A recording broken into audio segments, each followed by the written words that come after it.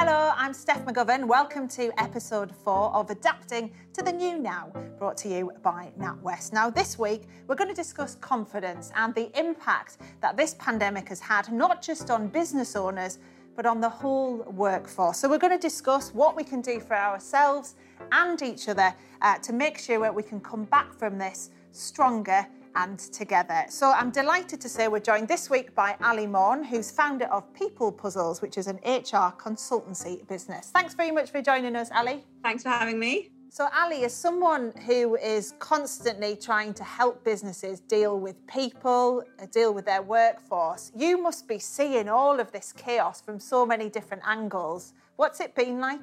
I think the thing that stands out for me is the massive range of responses. There's some businesses and some of our clients that are doing amazingly, and they've never grown so quickly and needed to hire as many people and cope with an uplift in business.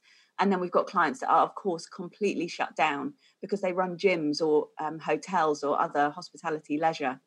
So I think the range out there is absolutely enormous. So you just can't draw any generalizations. And it's about helping individual businesses through the thing that's in front of them at the moment. And do you think then, from the work you're doing with different businesses, that everyone's facing the same challenges no matter what the business is? Definitely not. We've got clients who are really taking advantage of the current situation. They're doing better. You know, they're sort of monthly income and revenue has doubled, and they are rapidly hiring and really optimistic about the future. And then we've got clients in hospitality and leisure who are still completely shut down and facing really difficult questions about how they can reopen really safely. And that's not just for their own employees, of course, but it's for the general public as well. Yeah, and for those at the end where they're struggling and they're worried, and obviously, you know, a lot of companies have had to furlough staff. How are they feeling at the moment? I mean, it's pretty hard, I think, even trying to put into words how those business owners are feeling. You know, some of them 20 years of business that they have put blood, sweat and tears into, and are in a situation where they don't know if they'll still be going in a couple of weeks. And I think that's probably the minority. But the furlough scheme has truly been a lifeline. I mean, at People Puzzles, we've used the furlough scheme. 6 of our team were furloughed. We've already brought 1 person back. But we definitely would have had to have made more redundancies. We have actually ended up making a couple, but we would have made more if it hadn't been for that. Yeah, that and the loan access that did take a little while maybe to get started, but money then did finally come through. That also has been a total lifesaver to businesses that otherwise would have gone under. Yeah, and what are you saying to those businesses then? I mean, one of the things we're encouraging our clients to do, and I think lots of businesses are doing this anyway, is really good scenario planning. So what happens if you go down by sort of 80% of your revenue, or what if it's only 50% of your revenue, or what if it's maybe only 20% off that you end up? If you're not doing that scenario planning, you can't take really good decisions month by month. And I think you end up in quite a panicky, responsive decision-making mental place, not knowing what to do next. Whereas actually, if you can clearly lay out a plan, you can put together some better thoughts and start building, I guess, from a different base than if every week you're having to react to different situations. What about keeping your staff feeling like they're still part of the business, that they're still important to the business? Because I can imagine, and I've had this with friends who've been furloughed, you can feel suddenly like you're not needed, you're expendable, can't you? And so how, as a business owner, do you keep your team still feeling like, although they're not working now, they are really key to the team? Yeah, I think this is one of those massive challenges for business owners at the moment, because actually, you know, for me personally, kind of distracted by scenario planning and budgets and what we're doing in specific difficult situations and how we're winning new business. And yet we've got to be better at communicating than we ever have been with people who are all over the place. And some of them are engaging with us through, you know, video calls and team meetings and reading the newsletters. But other ones aren't at all. And I'll give you just a really simple example.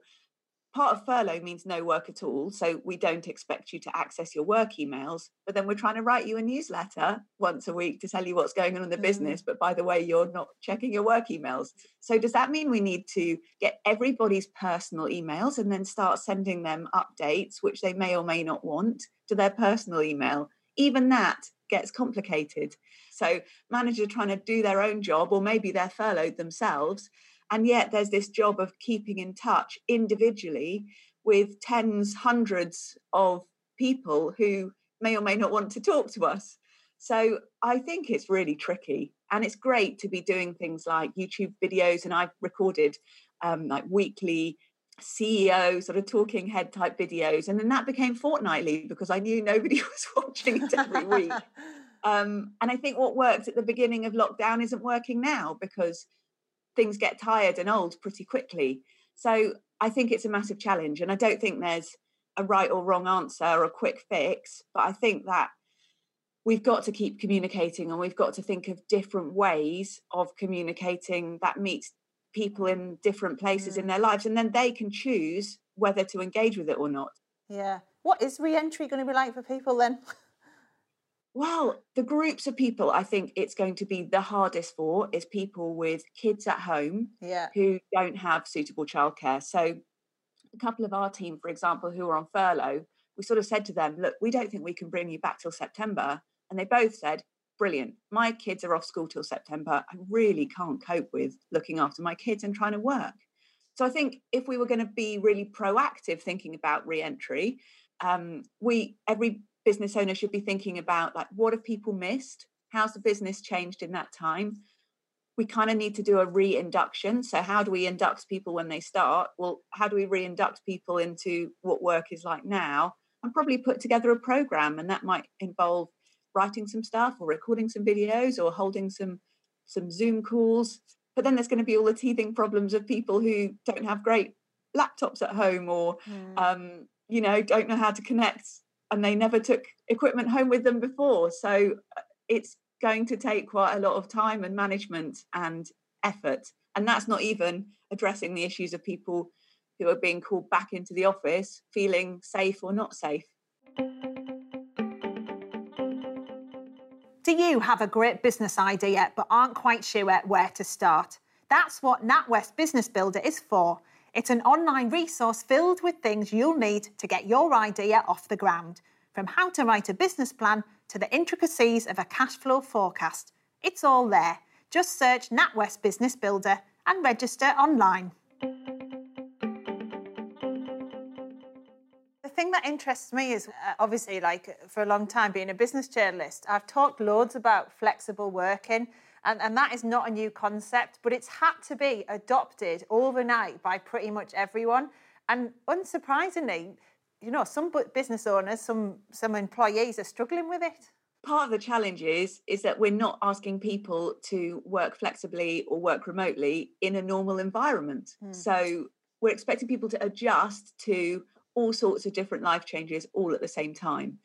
And People Puzzles has been a completely remote flexible setup since we started the business, so 10 years. And we have always got people together for key interactions and moments where we really need to communicate with everybody together. But everything else has been virtual and home-based. So actually this switch has been, I think, quite easy for People Puzzles. I think it's been much harder for those companies where it's been, 9 till 5:30, you sit in the office, you do your job, you go home, and actually kind of FaceTime and input has been more important than output or flexibility for people. That is where the biggest shift is taking place. And actually I was talking to one of my friends earlier today who works in a very traditional accountancy practice, and I said, like, what are your business doing, because it's always been really important there to be in the office. He said, I think everyone will be able to work from home 2 days a week. I'm like, amazing. Maybe this is like the push some businesses need to rethink how they work and be more flexible, because we all know being flexible in business is what actually helps you in times of uncertainty. Absolutely. And how we get flex working really well for businesses that have never done it is one of the good challenges ahead. So if a business has been used to making sure people are sitting at their desk 7.5 hours a day. What they need to shift to is, what does a good day's work look like? What will I see from you by the end of the day that means I know you've done a great job? Has to move much more to sort of objectives based, or number of calls answered, or whatever is relevant for that job. Managers are going to have to really engage with expectations and then measuring whether people have achieved those and what that looks like. So I think that's a really good direction for all of our businesses to go in. But I think it's a new skill. So we've actually got to help a whole generation of managers get that new skill, which probably means a bit of training. That's a really interesting thought, that idea of adapting your expectations of people to this new now, because obviously as well, everyone's having to communicate in a very different way. You're at home, you're suddenly live on a Zoom with loads of other people, and how do you communicate well in that situation? As you say, you've got to deal with kids at home, pets at home, partners at home, or whatever else. And so do you think, therefore, if the onus is on business owners, is to just think about expecting maybe less or just something different of their employees? I think the challenge is the cascade of information and the cascade of responsibilities through businesses. So as a business leader sitting here at home, the people I'm going to be talking to most often and the people I need to know what they're going to be delivering is my senior team. But I have to then trust them and have some checks and balances in place that each of them is doing that with the people that work for them, so that the organisation adds up to a whole that has got clarity and alignment and is going in the same direction. So that level of communication required from me is greater. But I can't tell everybody in my business of 75 people what they should be doing with their time, because that's just completely impossible. I think that is a good challenge, again, for business owners and business leaders who maybe can slip into problem solving themselves and micromanaging and undermining some of their managers. It has to shift. And the other problem I think that throws up is how we do our problem solving. And if you have a problem that comes up, you can just really quickly grab 5 people from different teams in the business and get them into a room and solve it.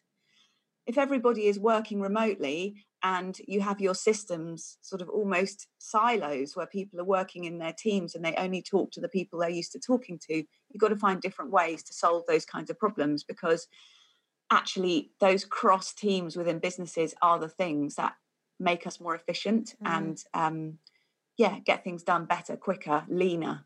Yeah, there's so much pressure now on business owners, because obviously you've got your workforce who are looking to you for answers, and you might not have those answers because, quite frankly, they aren't really out there at the minute. So how, with all of that going on, do you stay focused as a business owner? One of the things I've been reflecting on this week is that when you're working from home and you're not seeing people and you're not hearing tone of voice as much, it's easier to misunderstand people's sort of comments and feedback.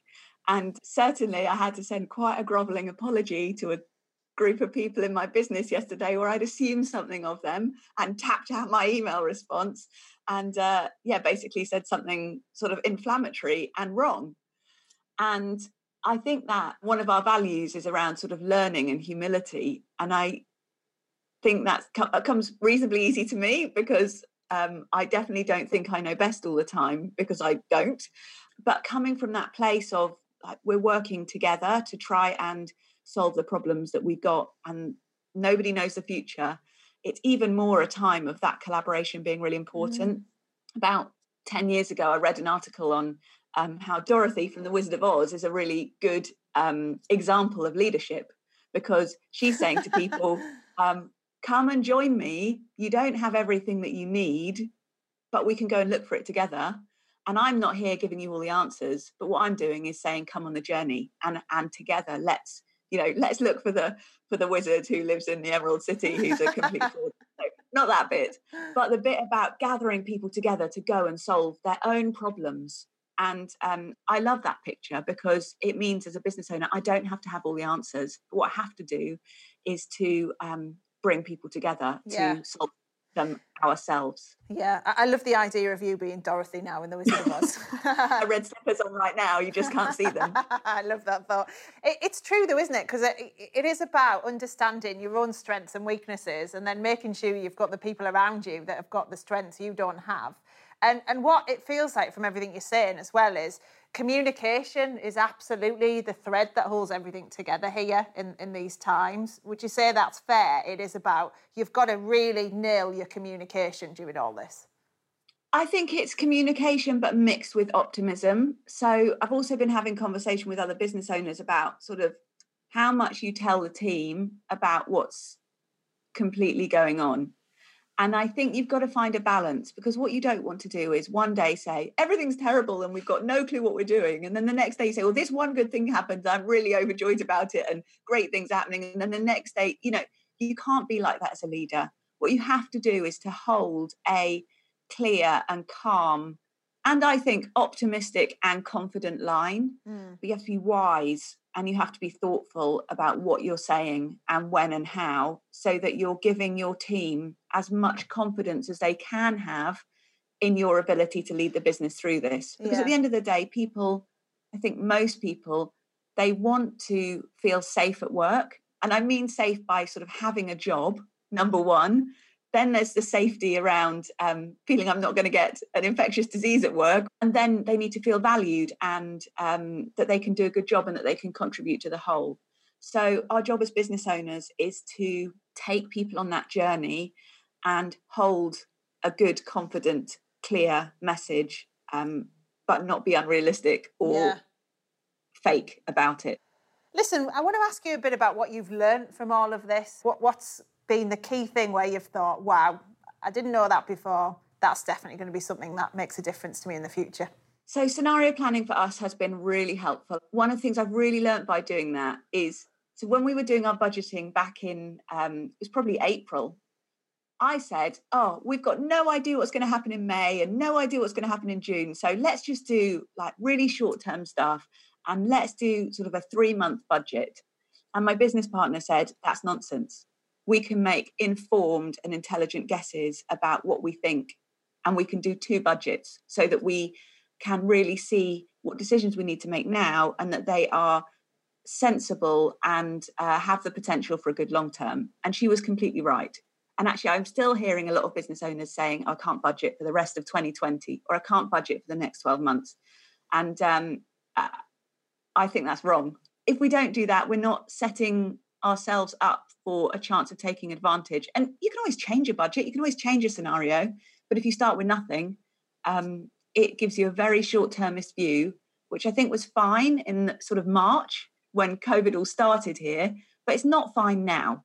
And what are your top tips then for business owners out there in terms of adapting to the new now? I think the shift in working patterns and openness to flexibility is huge. And I'd really challenge other business owners to think about how they can do that really well. And a lot of research is coming out about making office places and gatherings of people to be about meaningful opportunities for communication, not just being in there by rote. I think there's a great opportunity around sales for loads of businesses. Like most businesses have relied on some element of face-to-face selling, particularly those selling sort of bigger value things. And this has really shown us that we can sell online. And then I think in terms of sort of personal leadership, we talked a bit about sort of resilience, but that collaboration and bringing people together to solve problems and making sure you find ways to connect with people in new and interesting and different ways. I think if we can get some of those things sorted out, we'll be in a good place to sort of weigh up like what's worked, what do we take forwards. If you think we've all started businesses, which is pretty hard work. So if we can do that, I think we can adapt to whatever's going on in the economy and out there. If we go in with sort of optimism and confidence and taking advice and support and being in peer groups with other business owners, I think that's really valuable. Yeah, it's a really important point, isn't it? It's you. Business owners are used to taking risk and dealing with uncertainty. So that's some really good tips. I've got to ask you before I let you go, given you're sat next to the door of your house, how often has that door opened mid-meeting and your 3-year-old ran in? Yeah, surprisingly often. Nursery actually restarted very recently, and it was like life-changing. Yeah, she does particularly love mummy and talking to whoever's in the camera. So she never just comes in. She always comes in, climbs on my lap, and then starts talking to whoever is there. Oh, do you know what? It's been lovely to talk to you. Thank you so much, Ali. I really appreciate your time. Yeah, it's been brilliant. Make sure you check out our other episodes in this series, Adapting to the New Now. We look at everything from effective marketing, planning for a successful 2020, and how to make sure you make the most of your business online.